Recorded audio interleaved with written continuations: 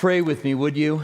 Father, what a good thing for us to gather together here today, to set our hearts and our minds on you, our God, to lift you up and praise your name, to worship you. You love us. You've called us. We are yours. We pray that you would speak to us today. We would rather be rebuked by you, corrected by you, than not hear from you at all. And so we today come with a sense of anticipation and expectation that you are going to meet us here. And we thank you for this. In the name of Jesus, we pray. Amen. I want to start by reading a scripture that the Lord laid on my heart today for us. And this is Psalms 103, verse 8. It says, "The Lord is compassionate and gracious, slow to anger, and abounding in love." Aren't you glad that God is slow to anger? I don't know about you. I had a dad that wasn't slow to anger. And if I did anything wrong, it was like, woo, you caught the wrath. But our God is slow to anger, and he's abounding in love towards you. And if you're here this morning and you feel like God just doesn't love you, there is nothing that can separate you from his love. Not even you at your worst. God has this great, strong love for you. And I wanted to start by encouraging you along those lines today. You can open up your Bibles with me to Galatians chapter 5. We're going to start in verse 13 in our study today. I just want to say a couple of things. First of all, for those of you who don't know, I grew up in Albuquerque. I went to Emerson Elementary, Van Buren Junior High, and Highland High School. And struggled a little bit in Highland, was supposed to graduate in 78, ended up in 79. But I also started at the church very, very early. I was a youth, I was working with Sunday school, teaching junior high at Chelwood Park Foursquare Church, if you guys know where that's at. And I was encouraged to come over because Calvary had started here. And when we came over, you guys were at 1660 Eubank, and Skip invited me. Very, very important to the ministry that I'm in. Skip was the first one to ever invite me to be a pastor, and that was to be the youth pastor here when we were at 1660. If you guys were there during that time, you remember the Sunday school and the high school were across the street. And we weren't by any major roads, so we just took our chances. We looked both ways and ran across the street. And it's always exciting to see what God's doing here. But we are a sister church to you guys. Not only are we a sister church to you guys, but we have been planted by you. We are a church plant from you. Skip came and said, hey, if think about going to Tucson, we got a group of people there. There's no church like Calvary there. If you're interested in it, maybe go and check it out. And God ended up doing that and planting that church from Skip's encouragement in my life. And I owe him so much from back in those early days. We were both so young. It's amazing. When I went out, I was 25 years old. Skip was almost 30 years old. I think still both in our 20s. And when I meet people, someone who's 25 years old, I think God called me at 25. Amazing, amazing thing. So really enjoy being here with you guys today. We are going to be looking at Galatians. I'll explain to you why we're where we're at in just a couple of moments. Let's one more time go to God in prayer and ask him to bless this Bible study. Father, thank you for your word. It is rich, it is deep, it is powerful, it is meaningful, it is profound. It works in the hearts of those who believe. It doesn't return back void. It is alive and active and gets deep down into our lives. And we thank you that as we study it, you are working in us and you are applying it. And Lord, we pray that you would use it to challenge us and encourage us today. And we thank you for this. In the name of Jesus, we pray. Amen. The title of our message today is Staying Close to Jesus in a Crazy World. And I don't think there's anybody here today who would say that we are not living in a crazy world. The first century was a crazy world as well. And they were being pulled in all kinds of different directions. And you and I are being pulled in all kinds of different directions today. It may be a personal struggle that you have. It may be a behavioral issue that you're dealing with that is pulling you away from Christ. It may be, like the Galatians, a false teaching that you are beginning to give an ear to that is pulling you away from Christ to something else. It might be a news cycle Speaking of a news cycle, Roe versus Wade, looks like it's going to be turned over here. We'll find out within a week or so whether or not that's really the case. And yeah, I began my speaking career when I was 18 years old, speaking for Right to Life here in Albuquerque. I would go into the schools and I would go into the schools, and it was called a debate. We were supposed to debate Planned Parenthood, but it really wasn't a debate. I would go and give my presentation. I almost always went first, and I'd give the presentation, and then the Planned Parenthood would come along and get to pick apart my presentation. That's kind of what happened and how it worked. But we've been in this battle for a long time, and now it goes to the next step, right? It's going now to the states, which if this goes through, then it's going to go to the states. And we need to stay vigilant in our prayers along with this. But news cycles can pull us in different directions, and we can find ourselves really being drawn away from Christ because of the crazy world that we live in. Now, the Galatians had gotten themselves into some trouble. The book of Galatians, do you know this, was one of the first books to be written in the New Testament. It wasn't Matthew or Mark.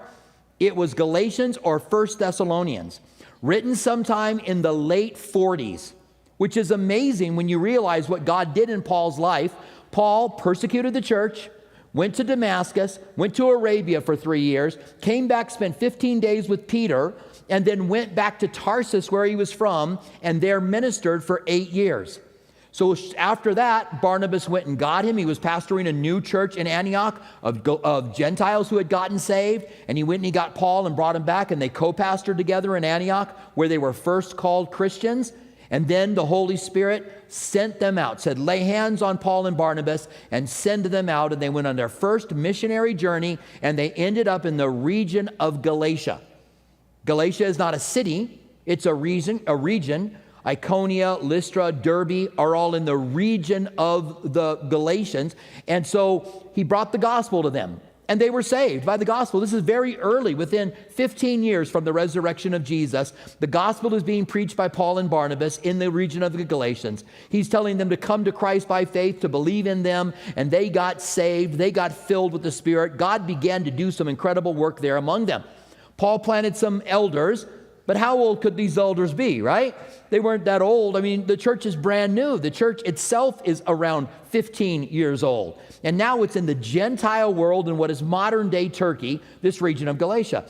And so Paul and Barnabas leave, go back to Antioch. They'll go back out on their second missionary journey, back through that region later. But when they leave, the agitators come in. The legalists come in. And they tell them, Christ is good. Faith is good, but you think you can be saved by faith alone, by grace alone? You have to do some works. And these guys were Jewish, and they were teaching them that the men had to be circumcised. They were teaching them they had to keep the festivals, the dietary laws, that they basically had to become Jewish. And here's the amazing thing. The Galatians received it. They received the false gospel, the false doctrine. They began to believe it, and it blew Paul away. And in fact, just for fun sometime, read the first couple of chapters in the book of Galatians and just get Paul's tone. He's angry. To the letter of the Philippians or the Colossians or to 1 Thessalonians, he writes them and tells them, I hear of your faith and your work in Christ and the love that you have for him, and I pray for you. I'm so excited. He does all that stuff, all this encouraging stuff. To the Galatians, he doesn't do it. He starts off with grace and peace to you guys. I marvel that so quickly you have left the gospel to another gospel that is not even a gospel. And that's a play on words. He says, I marvel that you have so quickly left the good news for another good news, which is not even good news. It's not good news that you have been saved by grace, but you have to keep yourself by works. It's not good news that you are saved by grace, but you have to add to the work of Christ by keeping some part of the law. The amazing thing is that today the legalists are still among us. This false teaching that infiltrated the church in the very beginning is still here today. And I'll share with you in a few moments why I think that false teaching is here with us still to this day. But Paul writes them, and the first couple of chapters, he defends his apostleship and he defends the gospel. In the next couple of chapters, he gets into the theological section of the book where he makes point after point after point of how you are not saved by works. In fact, on my first draft of my notes, I had written out here 7 things Paul says in that theological statement, but I realized at a certain point the sermon's way too long. You guys would be here till like 2 in the afternoon, and so I had mercy on you, and I deleted that from my notes. But he says things like this: if you are saved by works, then Jesus died in vain. Those are the kind of points that he makes. He says, you are not saved by the law, but you are saved by a promise. It was a promise that if you call on the name of the Lord, you will be saved. Not if you go and do works for the Lord, you'll be saved. This had so infiltrated the early church that the book of Ephesians deals with it, Romans deals with it, Hebrews deals with it, Galatians deal with it, and portions of other books deal with it. And the great verse that we got from this struggle is that we are saved by grace through faith, not of any works, lest anyone should boast. And that's the hook that's in the false teaching of legalism. If you're saved because you got baptized in the name of Jesus, or if you're saved because you're keeping the festivals, or if you're saved because you go to church on Saturday, I told the people last night, you're okay. You're here, it's Saturday, sun's still up, it's all still good, all right? But you guys, you're in trouble. If you're saved because you can do some work, then Christ died in vain, and that false teaching permeates the church even to this day. It had pulled them away from Christ. They had found Christ and had pulled them away from him. Now, you might not be pulled away from Christ by false doctrine. You may be, because the Bible says in the last days, men are going to heap up for themselves teachers who will tickle their ears. The church today is full of ear ticklers.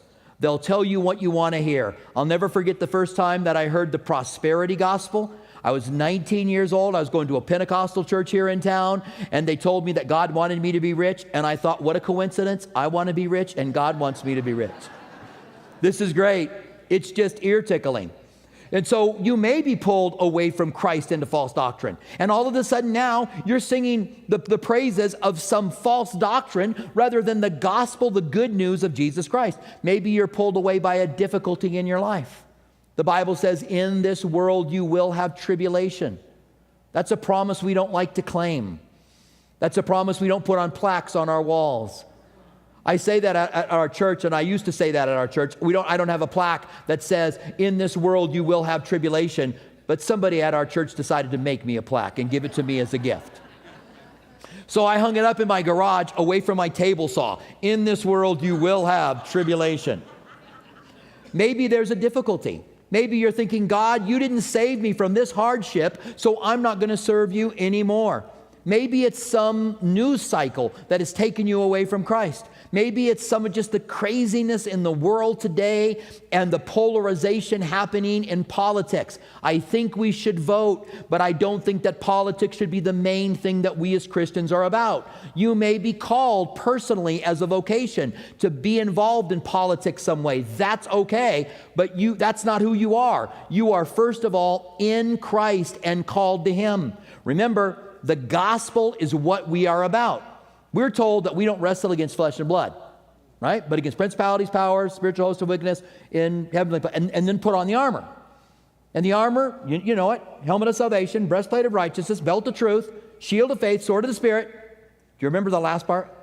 Your feet prepared with the gospel. That's spiritual warfare.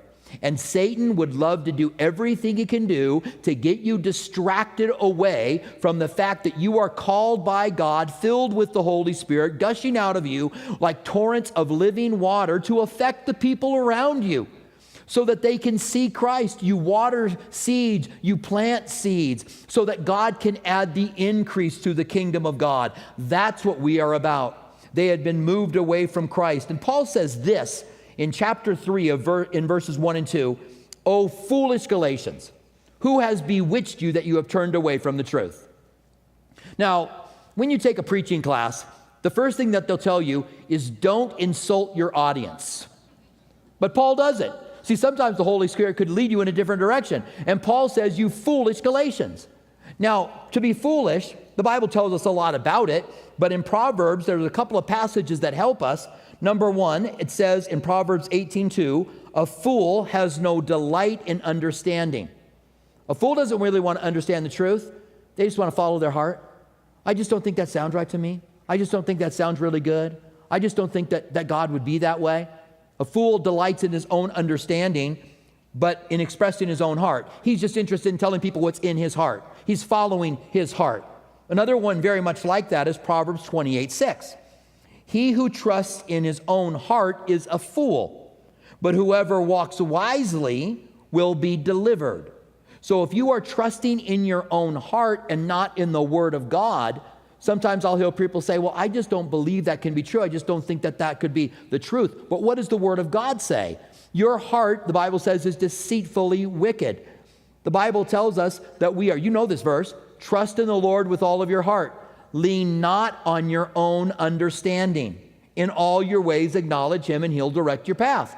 Your heart will lead you astray. That's why we need the Word of God in our lives. And so he says, you're foolish, because they thought, well, this sounds good. Yeah, I mean, there's the law, and look at these guys. They look like Pharisees. They look like they're really religious.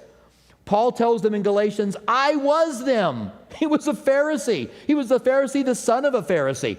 He excelled among his contemporaries, he said. He was like these guys that were bringing them this. And Paul says, I considered all of this stuff to be like dung for Christ.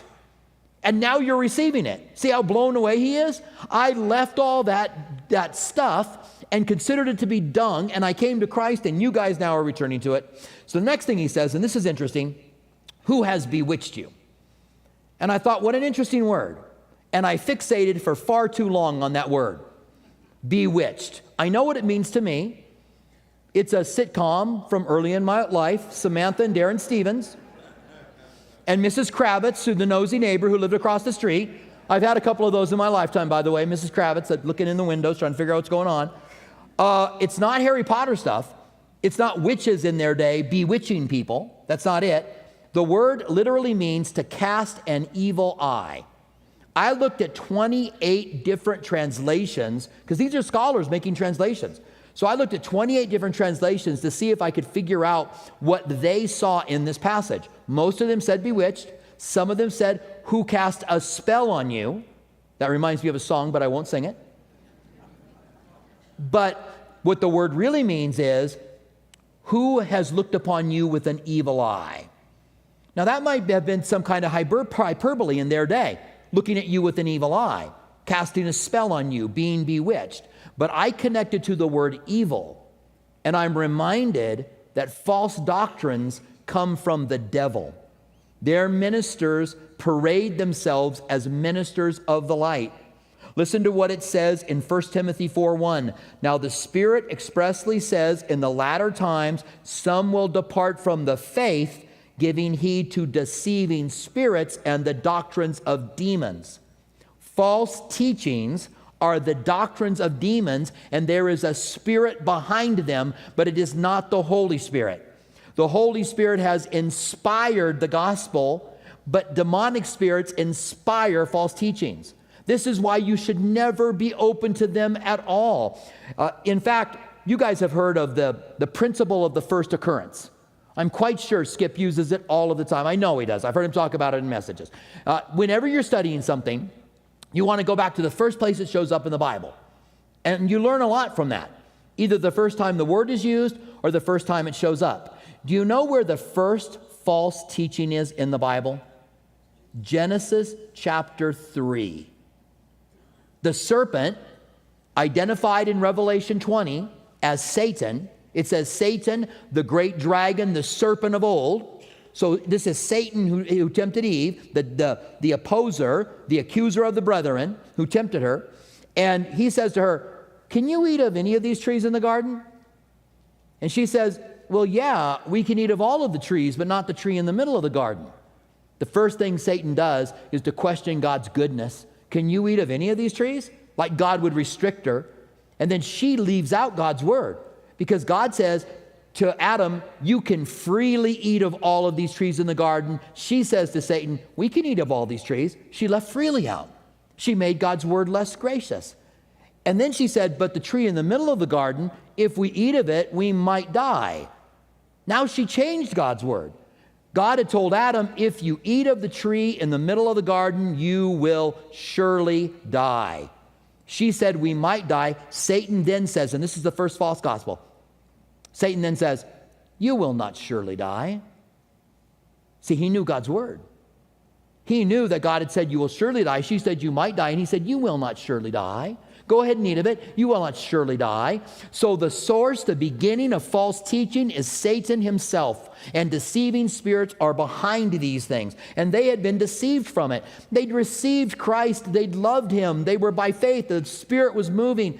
And then all of a sudden they started believing this false doctrine and they were drawn away from him. And whatever it might be that is drawing you away from Christ, if there's anything, I hope that today, as we look at the application section, we've got him defending his faith, defending the gospel, then we've got the theological section. But by the time we get to chapters 5 and 6, it's the application section. He's talking to them about what they can do to make sure they get close to Christ and stay close to Christ. And that's what I want to talk to you about today. Getting close to Christ and staying close to Christ. And I want to do that through 3 short passages in the application section of the book of Galatians. The first one is in Galatians 5, 13 and 14. It says, first of all, they neglected love for works. See, when you start being a legalist, it's really easy to think that that's everything. Well, I don't know about you, but I read my Bible 4 times a day. I get up at 3 in the morning and I pray for 5 hours. Well, goody for you. Really glad you do that. But love is the thing that suffers. Remember the church at Ephesus and the letter that God wrote, that Jesus wrote them in the book of Revelation? I have this for you. You test those who are false prophets. You found them to be liars, but I have this against you. You have left your first love. They were so committed to the truth that they had left the love, and love can leak away from us. And so Galatians 5, 13 and 14, 13 starts off by saying, for you, brethren, have been called to liberty. Only do not use your liberty as an opportunity for the flesh. We have liberty in Christ. He's telling them, you're not under the law. You've been given liberty. Jesus said that the Son of Man makes you free, and you are free indeed in John 8, 36. Paul said, we of all people are the most free. Isn't that an amazing statement? And I like to tell people, don't give up your freedom. Don't let anybody put you under some bondage to some work-based religion. Don't give in to that. We are the most free. But why did God give us all that freedom? Did he give us the freedom so that we would do the things of the flesh that could lead us into sin? You could use your freedom to seek your own way. You could use your freedom to seek the things you want to seek. You could use your own freedom to edify yourself. You could use your own freedom to glorify God. You could use your own freedom to lift him up. And Jesus said, if I be lifted up, I will draw all men unto myself. You've heard the statement, give them enough rope to do the job or hang themselves. God's given us enough rope that we can do the job he's called us to do with freedom. But freedom can be dangerous if it's used the wrong way. And that's what he's saying here. For you, brethren, have been called to liberty, but do not use your liberty as an opportunity for the flesh. And then he goes on to say, but through love serve one another. For all the law is fulfilled in one word, even this, you shall love your neighbor as yourself. Why, when they had moved away from Christ for a false doctrine, does Paul want to recenter them in love? Because that's the key for us. The key is that we're in love with God and we love one another. We fulfill the entire law. You don't have to keep the law. There are 613 laws anyway. You want to keep all of those? And which ones are you going to choose and pick? Paul said, if you break the law in one point, you are under a curse. The law brings blessings, and if you can keep it, you are tremendously blessed. If you break it, you're under a curse. In John 13:35, John tells us that by this we know that you are my disciples. Jesus speaking, by this you know that you are my disciples if you have love for one another. They will know you're my disciples if you have love for one another. When I travel or I attend a church, I grew up in Christ United Methodist Church on Gibson. And I got saved in that church at 14 years old. And God led me out of there, and I began to attend churches, but I already knew the gospel, and I would go in listening. I wanted to know, did they teach the Bible? Did they teach the truth of the Word of God? I was listening for certain things. But somebody in the world that comes into this church doesn't know any of that. How do they know who we are? How do they know what we're about? So Jesus said, they will know that you are my disciples by the love that you have for one another. If we're biting and devouring one another, then they aren't going to know we're his disciples. It's part of our evangelism. Isn't that crazy? Part of our evangelism to the world is the love that we have for one another. And genuine love, by the way. Not what I call cult love. There's cult love, where people put on this fake smile. Hello, brother. Hello, sister. And you just want to go, let me go ahead and leave right now. I'm just going to get on out of here. We're talking about genuine love. And the world will know whether or not we're genuine. But they will know that we are his disciples by the love that we have for one another. Listen to 1 Peter 4:8. And above all things, have fervent love for one another, for love will cover a multitude of sins. Imagine that statement. Above all things, have a fervent love for one another. If by any means you're having some struggle or difficulty with someone here in the church, if by any means your love is being affected, above all things, have a fervent love for one another. Ephesians 4:32, be kind one to another, tender-hearted, forgiving one another, even as Christ, for God's sake, has forgiven you. They had left their love, and Paul encourages them. It's through love, not the law. The second thing was that they had neglected walking in the Spirit. And this is an amazing verse as well. These application sections are absolutely amazing because it helps us if we're struggling with anything. If we're struggling with behavioral issues, if we're struggling with sin that comes from sowing to the flesh, we get that all here. And so they had neglected walking in the Spirit. Galatians 5:16 through 18 says, I say then, walk in the Spirit, and you will not fulfill the lusts of the flesh. I love the way that's worded. What are you supposed to focus on? Walk in the Spirit. He didn't say, don't walk in the flesh and you'll walk in the Spirit. Because too often when we're struggling with a behavioral issue, when we're struggling with some kind of issue of our flesh, of sin, we're like, I'm going to stop doing this. I'm going to knuckle down. I'm going to stop doing that. I'm not going to do that anymore. I'm going to stop hating that person. Oh, that person, I hate him. I'm going to stop hating that person. We fixate on what we're not supposed to do and think we can somehow walk in the Spirit. But God said, fixate on the Spirit. Walk in the Spirit, and you will not fulfill the lust of the flesh.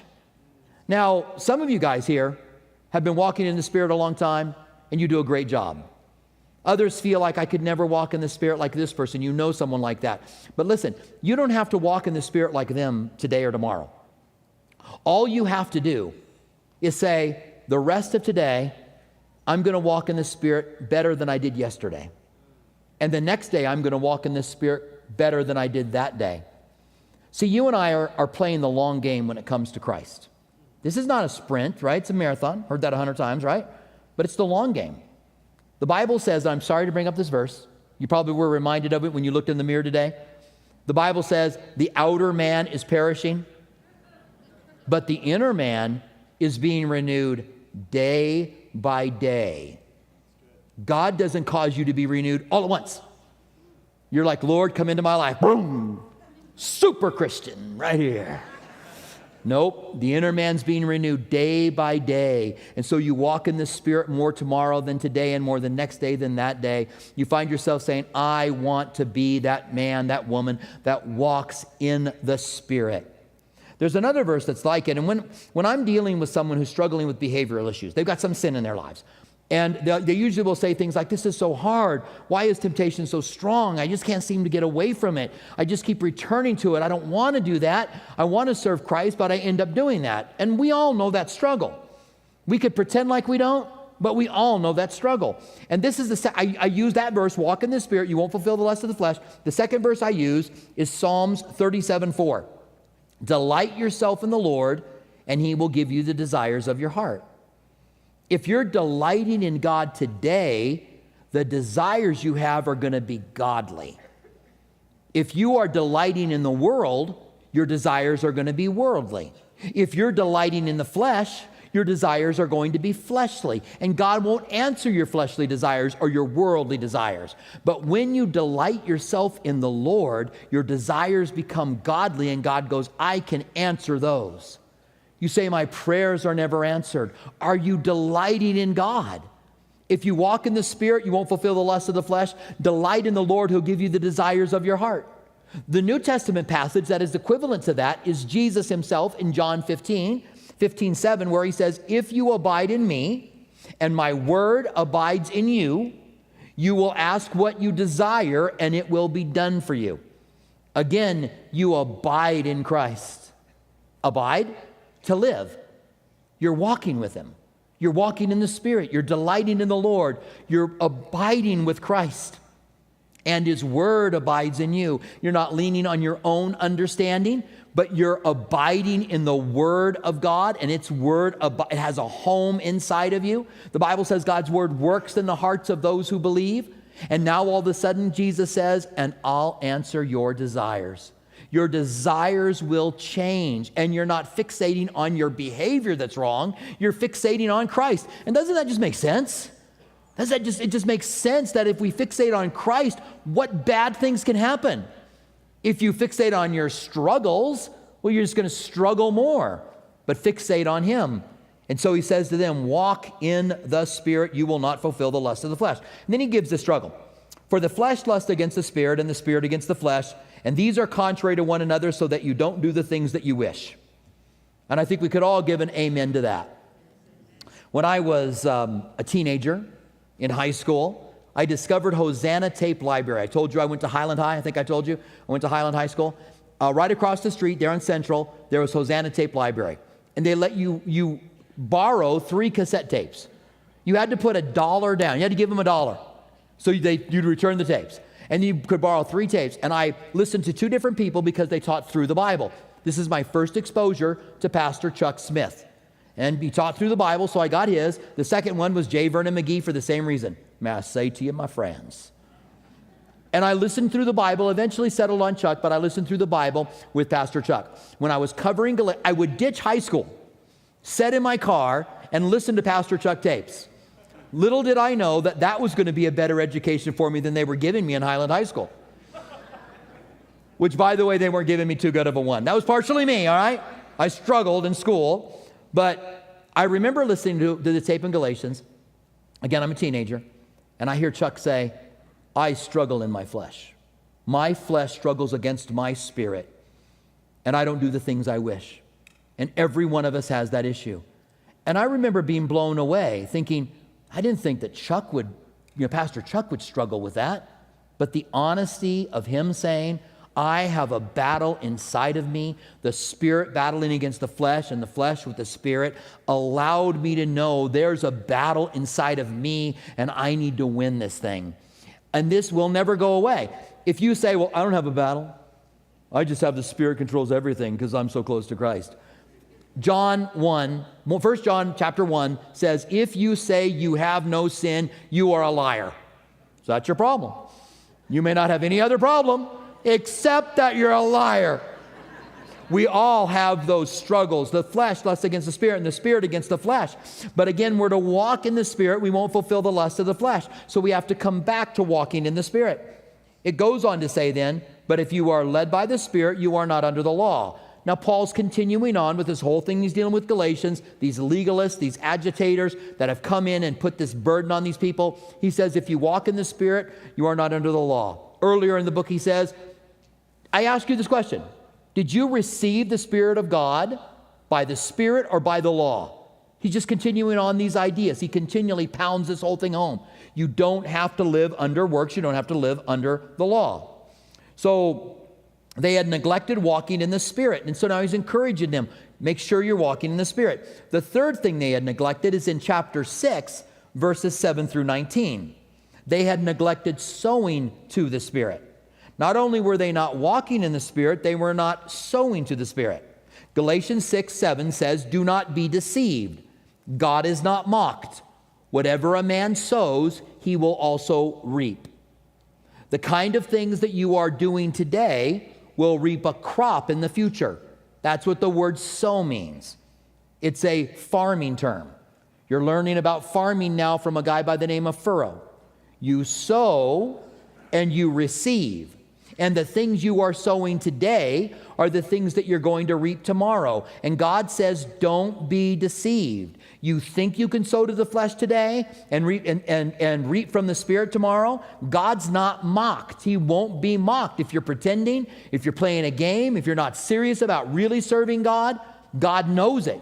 He can see it. He's not going to be mocked. The Bible says, if you sow to the wind, you will reap the whirlwind.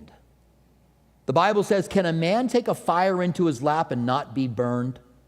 Next time you're sitting around a campfire, just grab a handful of coals, bring them up into your lap. Say, I'm not going to get burned by that. And so we end up sowing to the flesh, and we think that we're going to reap life. We think that our life is going to reflect life. But it goes on to say, for he who sows to the flesh, from the flesh will reap corruption. But he who sows to the Spirit, from the Spirit will reap life. Now, I want to say, first of all, this is not karma. I remember talking to someone about this, and they go, wow, that's so amazing. It's like the Bible's talking about karma. And I'm like, do you know what karma is? Karma is not like I'm going to do good things today and I'm going to get good things back. Karma is, if I am good in this life, I won't come back as a cockroach in the next life. That's karma. Sowing and reaping, doing things for Christ, sowing to the Spirit and reaping things from Christ and from the Spirit is a biblical principle.